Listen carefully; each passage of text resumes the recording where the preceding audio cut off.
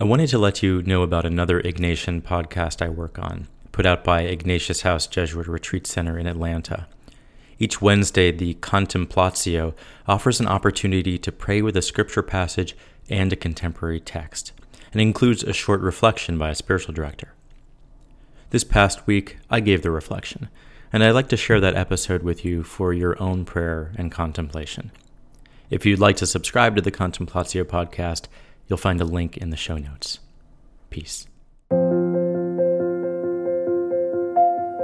The Jesuits and spiritual directors of Ignatius House Jesuit Retreat Center invite you into prayer.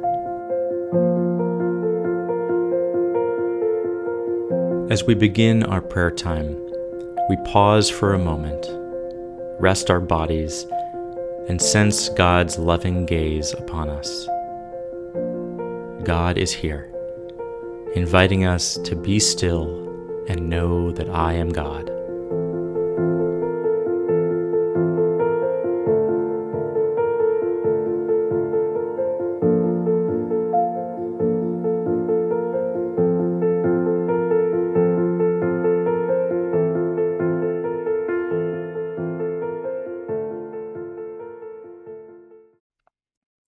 We ask God for the grace to know that God's love is enough.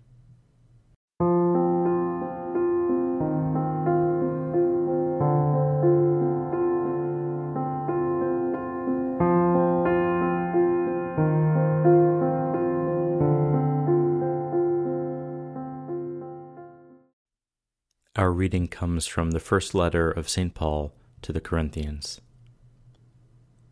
If I speak in the tongues of mortals and of angels, but do not have love, I am a noisy gong or a clanging cymbal.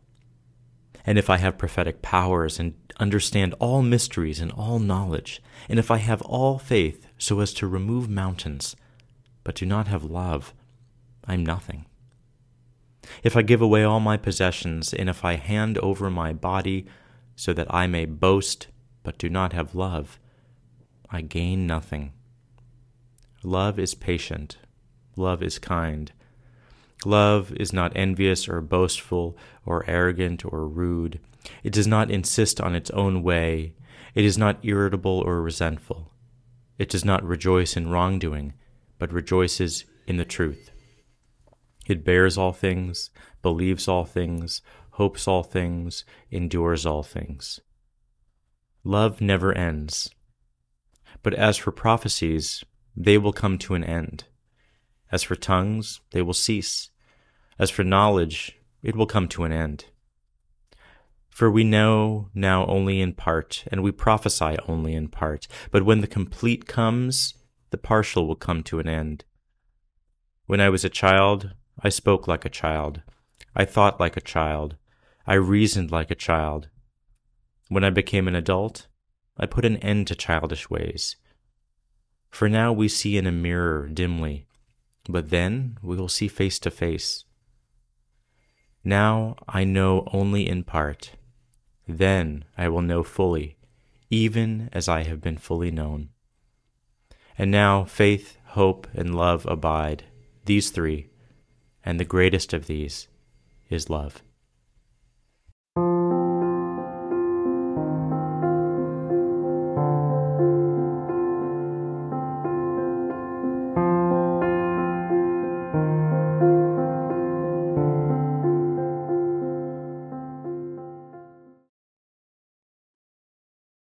This week's contemporary voice is from Fred Rogers. Part of the problem with the word disabilities is that it immediately suggests an inability to see or hear or walk or do other things that many of us take for granted. But what of people who can't feel, or talk about their feelings, or manage their feelings in constructive ways?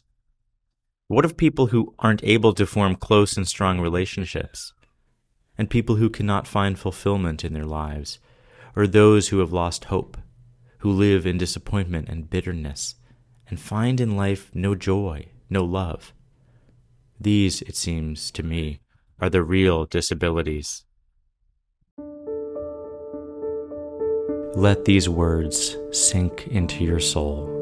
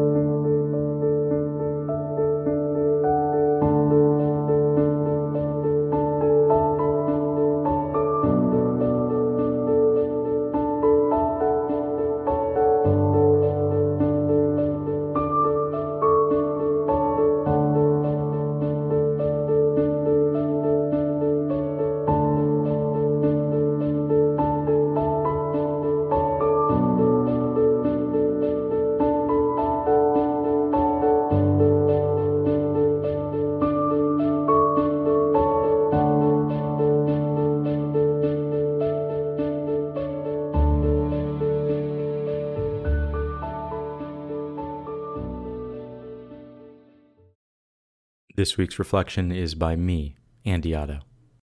Love is patient, love is kind. This well-known poetic text from Paul is sandwiched between some very rich commentary. Paul names all kinds of ways of being perceived as holy: speaking in tongues, being prophetic, having faith to move mountains. That's great, he says, but even if I'm perceived as holy by others, but do not have love, I am nothing. Nothing. Bold, isn't it? If I give away all my possessions but do not have love, I gain nothing.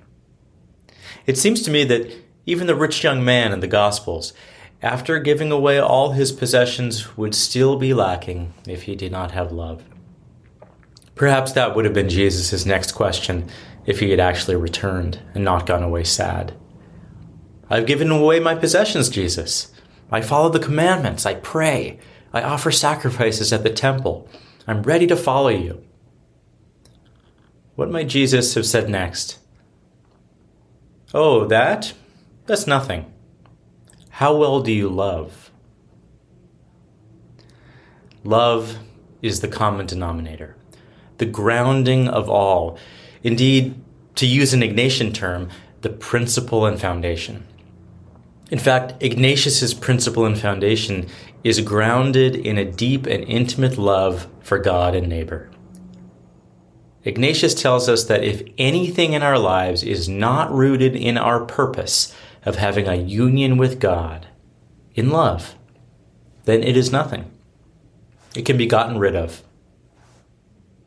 Paul is saying that even the angels, the prophets, the omniscient are little without a grounding in love.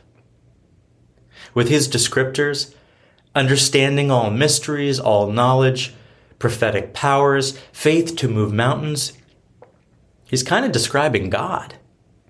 It's almost as if he's saying, even God cannot be God without love. Love is not so much about happiness. It's so much deeper. Love can only be if it trusts in something greater. It allows the tears and suffering that leads to growth. It seeks truth in the hope of God. It cares deeply about the well-being of the other.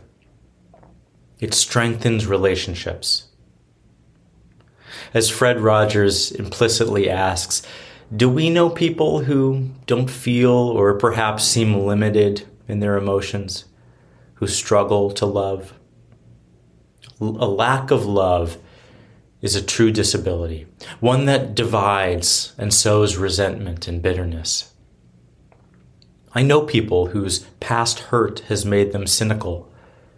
They've seemingly given up on love, on trust, on hope. They go through the motions of holiness, like Paul mentions, but the love is little. In some ways, I cannot blame them. I'm saddened by whatever it was that brought them to the trap of cynicism.